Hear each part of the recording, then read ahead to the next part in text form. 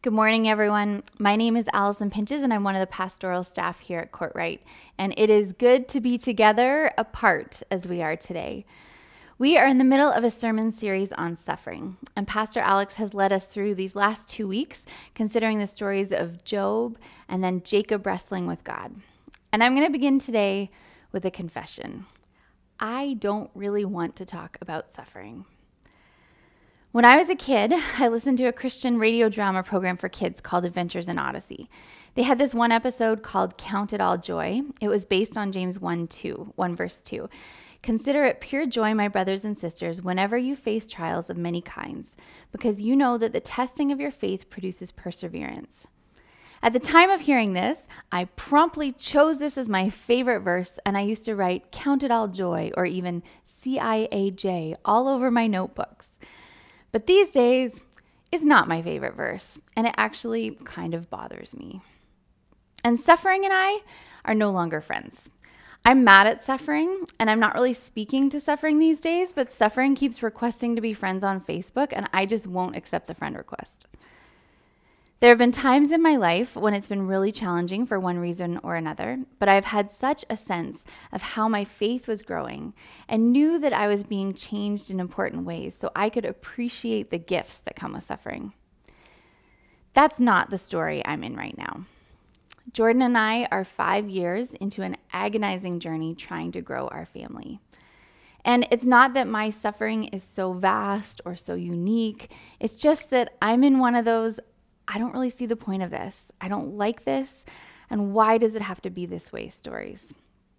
And like everyone in a season like that, the hard part is I just don't know how it's going to end or if it's going to end. I'm a storyteller. I love a good story. And some of you know that in my other job, I work as a researcher for a CBC radio show. And my role there is to help track down and shape compelling stories. I love telling stories. And I have shared with God many ending ideas for my story. Brilliant endings, poetic endings, bargaining endings that promise to give him the glory. But so far, he hasn't taken me up on any of my ideas.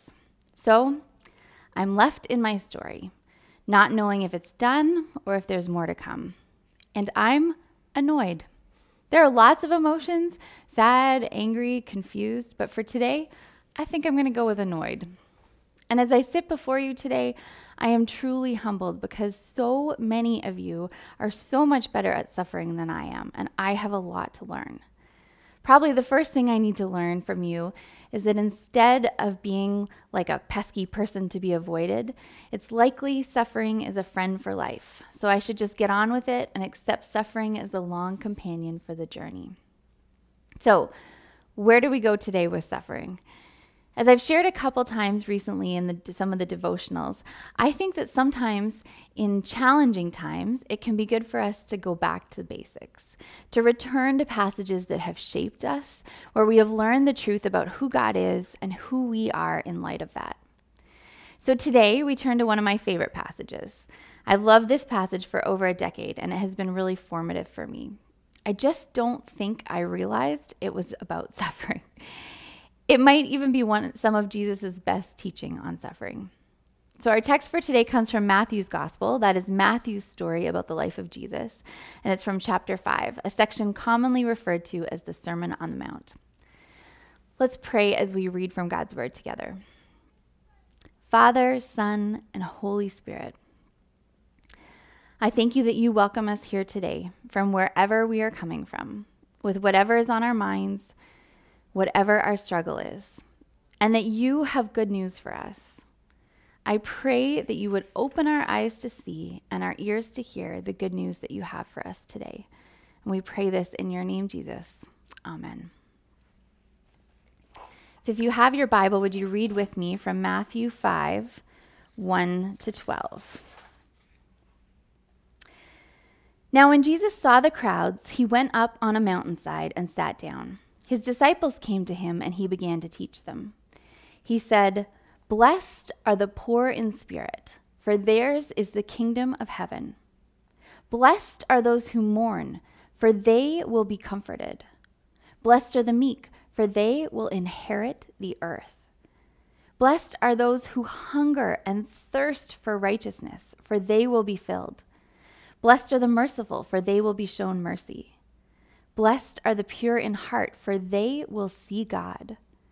Blessed are the peacemakers, for they will be called children of God. Blessed are those who are persecuted because of righteousness, for theirs is the kingdom of heaven. Blessed are you when people insult you, persecute you, and falsely say all kinds of evil against you because of me. Rejoice and be glad, because great is your reward in heaven.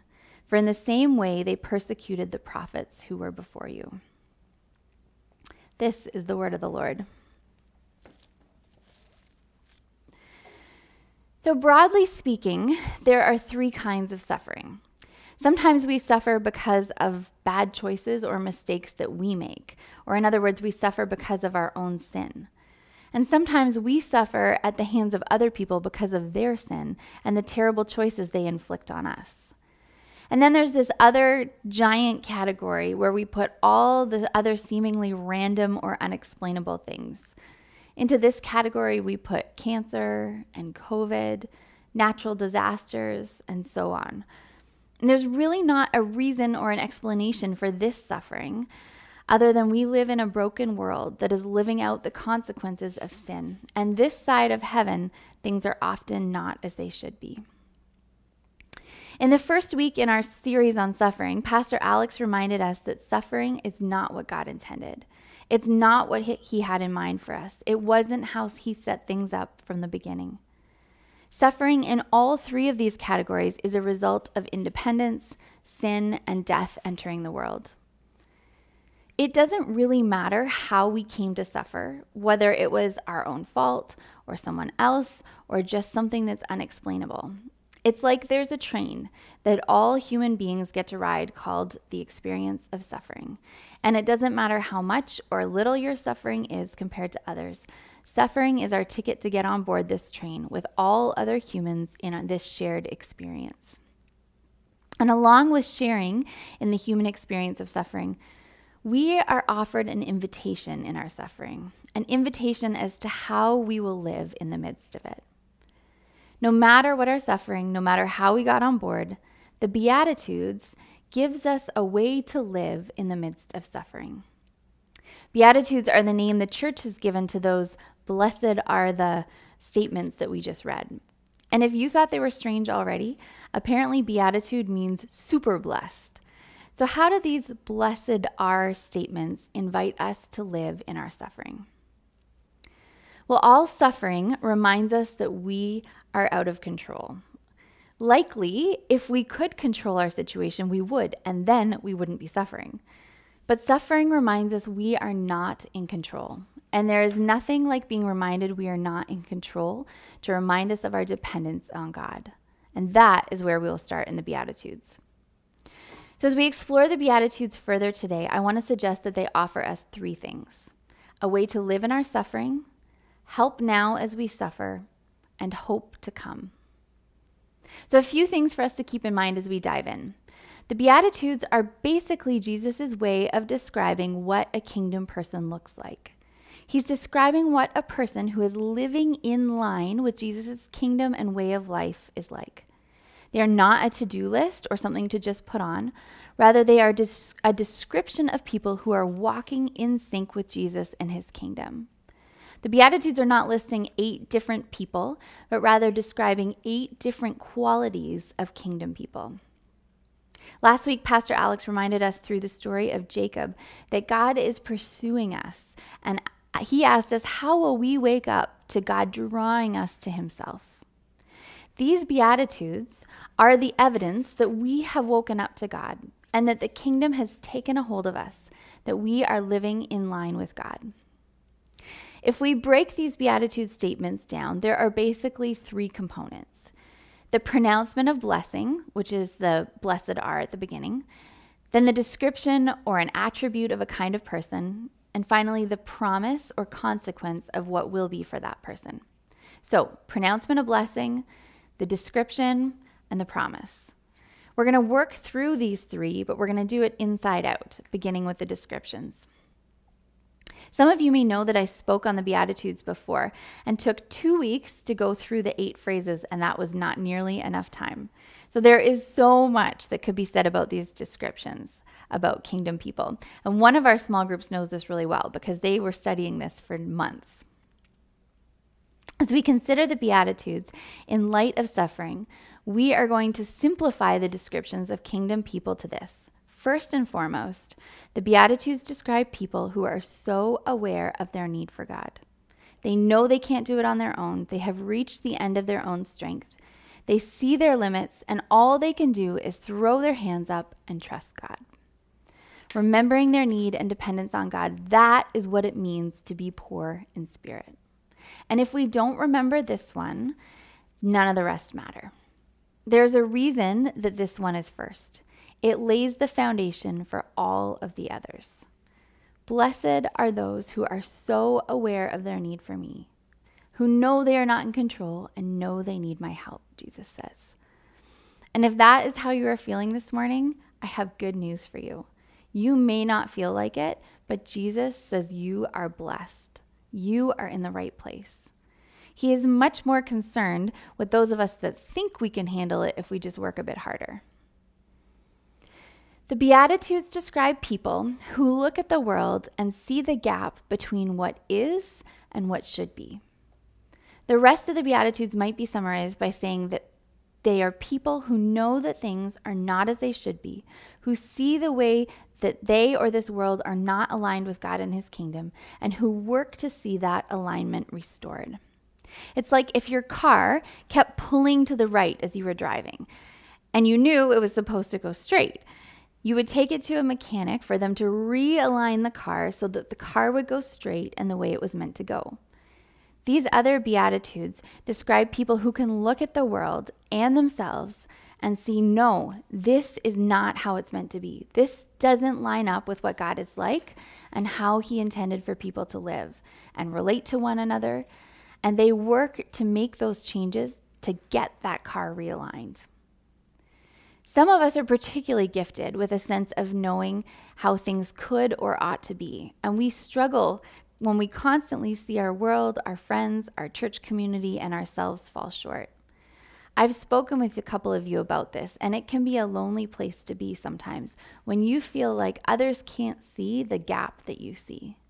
It can be painful to live in that tension. But Jesus says you are blessed. And some of us are crying out in our suffering and pain, saying, no, this is not how it's meant to be.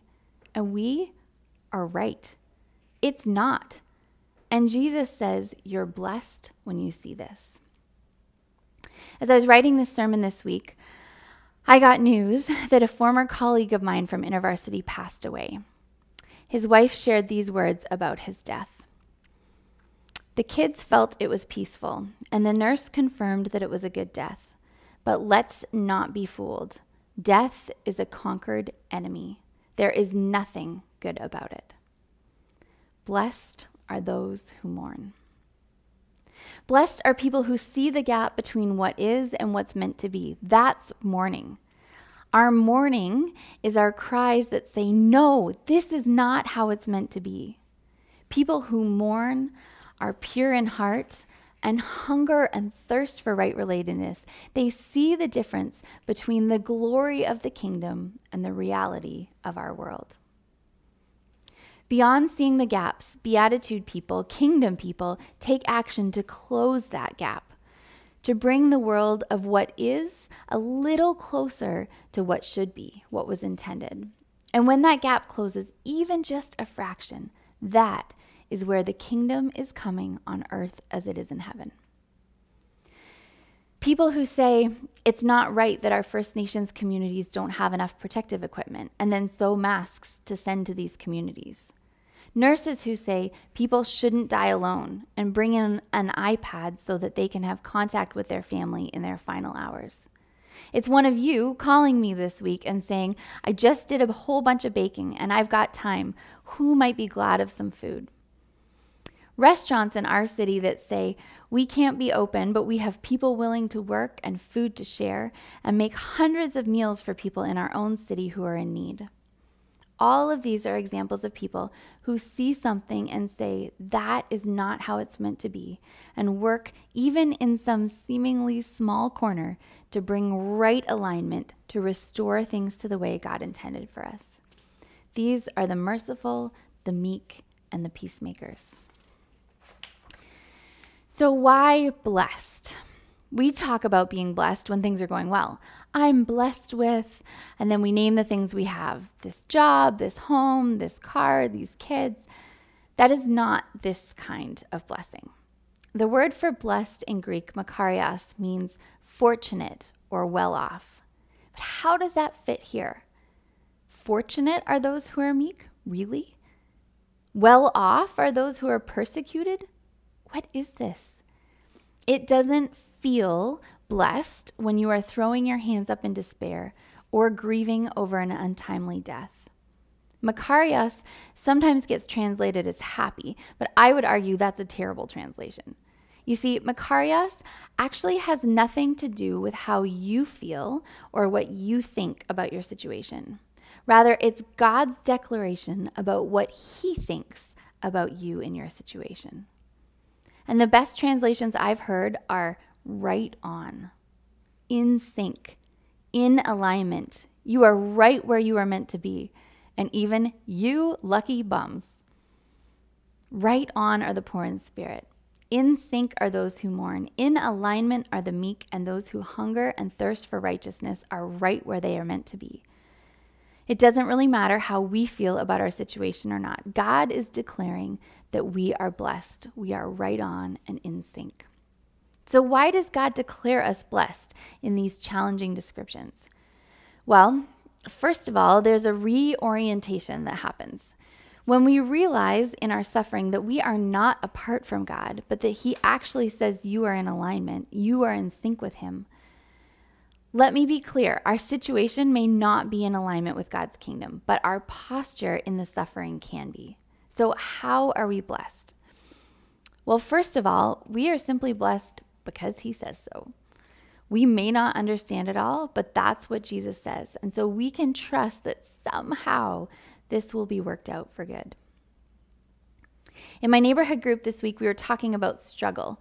And Evan Versteeg, who studies biology, shared that there is this principle in biology that says that organisms actually do best with mild stress. There's this optimum level of stress under which organisms actually thrive. It's like with my houseplants. I recently replanted some of them, and what I should do is limit the water I'm giving them because this actually helps them to establish more roots. They grow stronger, longer roots if they are extending out in search for water. If I keep making it too easy for them, they don't grow those long roots. What's best for them is this mild stress in the form of a little less water, and they actually will do better. Evan said there's a term for this, the intermediate disturbance hypothesis. And you see it in all kinds of systems in nature, where some stress is actually good for plants, animals, and organisms. It's like how a forest fire can actually provide fuel and nutrients for new growth that would not otherwise be possible. So it seems that we might actually be wired for some adversity as well. Perhaps it's not such a coincidence that we grow more under pressure. The rest of our natural world does too. Or think about how boring our favorite superhero movies would be if there was no adversity. I don't imagine we would sit through the 2.5-hour marathon that is a Marvel movie to watch Ant-Man have coffee with the Hulk. And we wouldn't pay a lot to see Iron Man and Wonder Woman walk their dogs through the park together. They only become heroes because of the adversity they face. I don't know about you, but this is requiring a paradigm shift for me. I like to think of comfortable and stress-free as the default, and anything else a deviation away from what should be.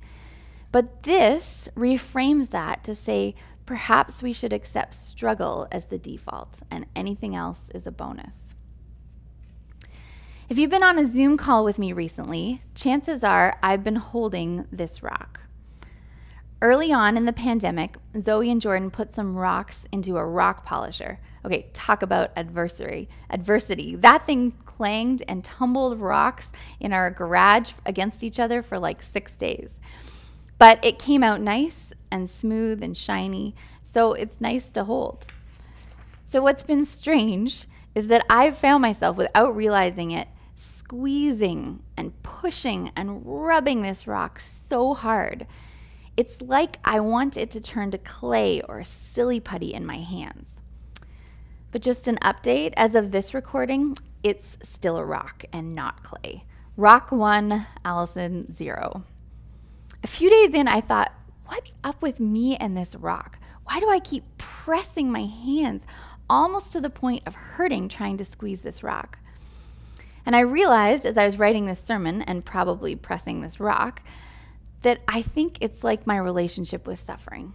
Suffering feels hard and solid, and I keep pressing on it, hoping it will turn into something else, that it will melt or succumb to my resistance. But what is actually happening is my hand is getting stronger. So there may be some calluses too, but instead of molding the rock like I'm trying to, it's molding me. Just like I keep trying to change my suffering to mold it, control it, dominate it, compel it, but probably I'm the one who's actually being shaped.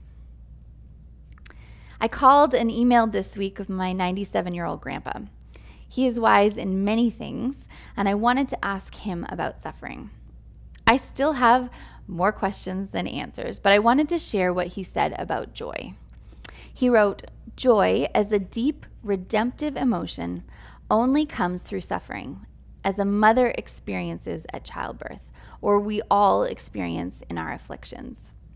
Whereas happiness is a shallow, ephemeral emotion, joy is transformative of our lives." Blessed. Right on. In sync.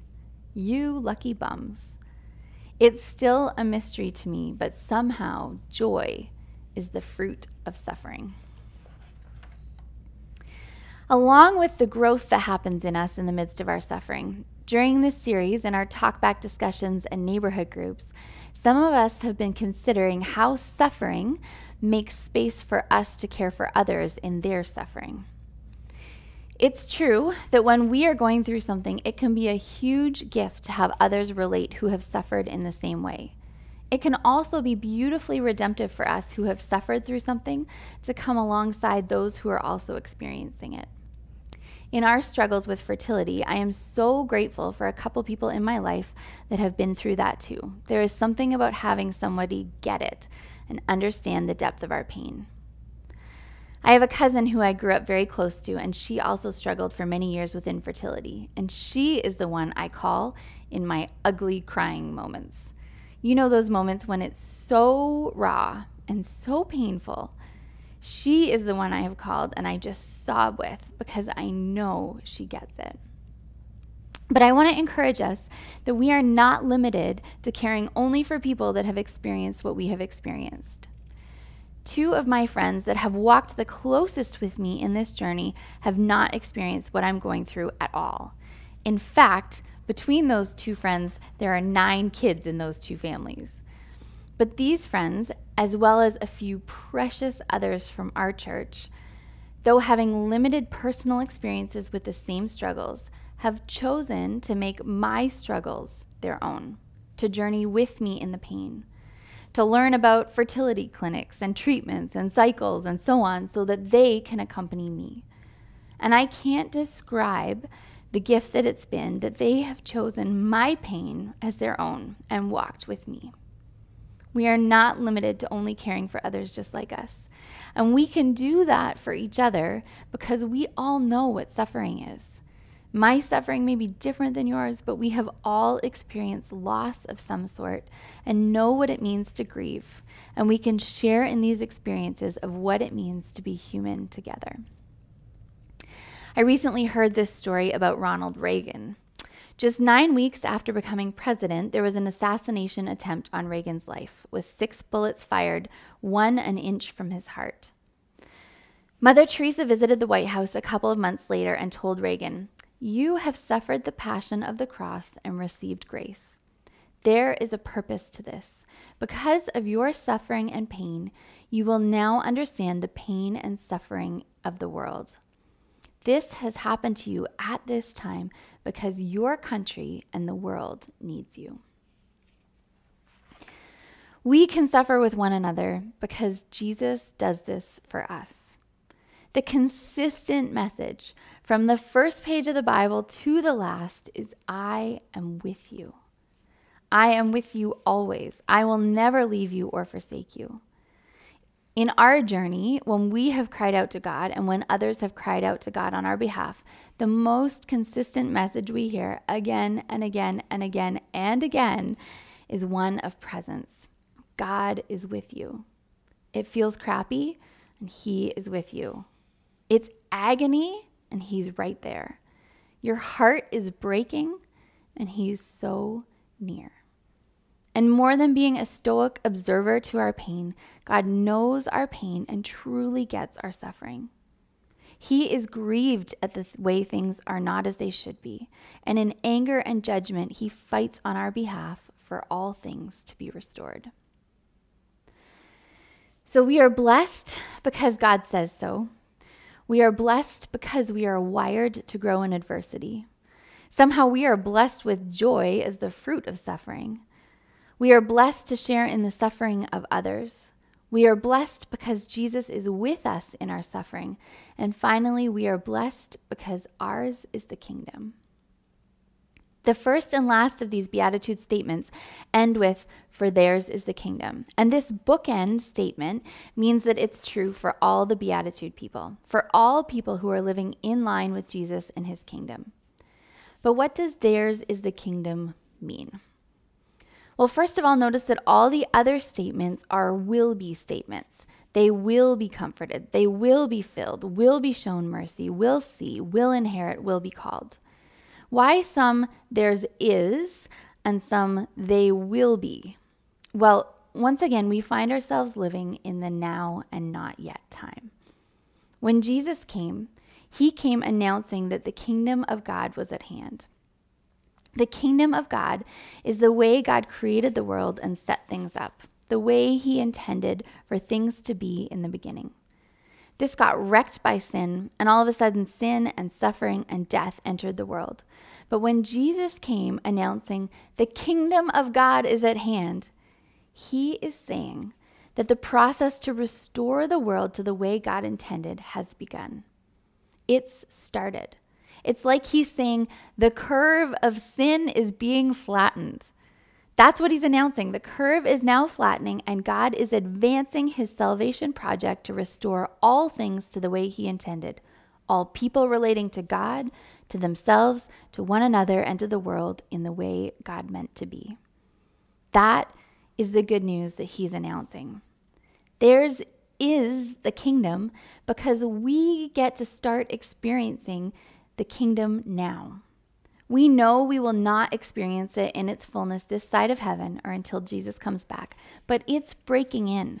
It's starting to happen. And when we live as Beatitude people, when we work to close the gap, we are living in sync with the kingdom and get to experience the blessedness of this kingdom way of life.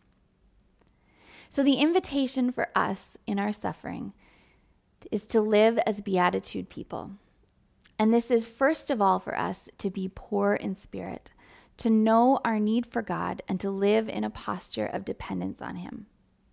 The second invitation is to see what is not right in this world and then to work to shift the world, if ever so slightly, towards what is right, to close that gap between what is meant to be and what is.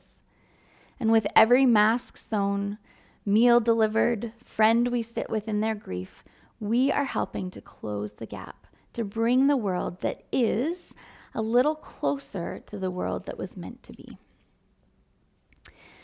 Back at the beginning of the Bible, we hear about this garden that God has created for His creatures where they could walk freely with God and with one another in the peace of the garden. And while there was work in the garden, there was no suffering and death. And then at the other end of our Bible, Revelation tells the story of what the kingdom in all its fullness will be like. It says, He will wipe away every tear from their eyes, and death shall be no more. Neither shall there be mourning, nor crying, nor pain any more, for the former things have passed away. So at the beginning, there was no suffering. At the end, there will be no more suffering. But somehow in between, there is suffering. Why is the way from no suffering to no suffering suffering? I don't know.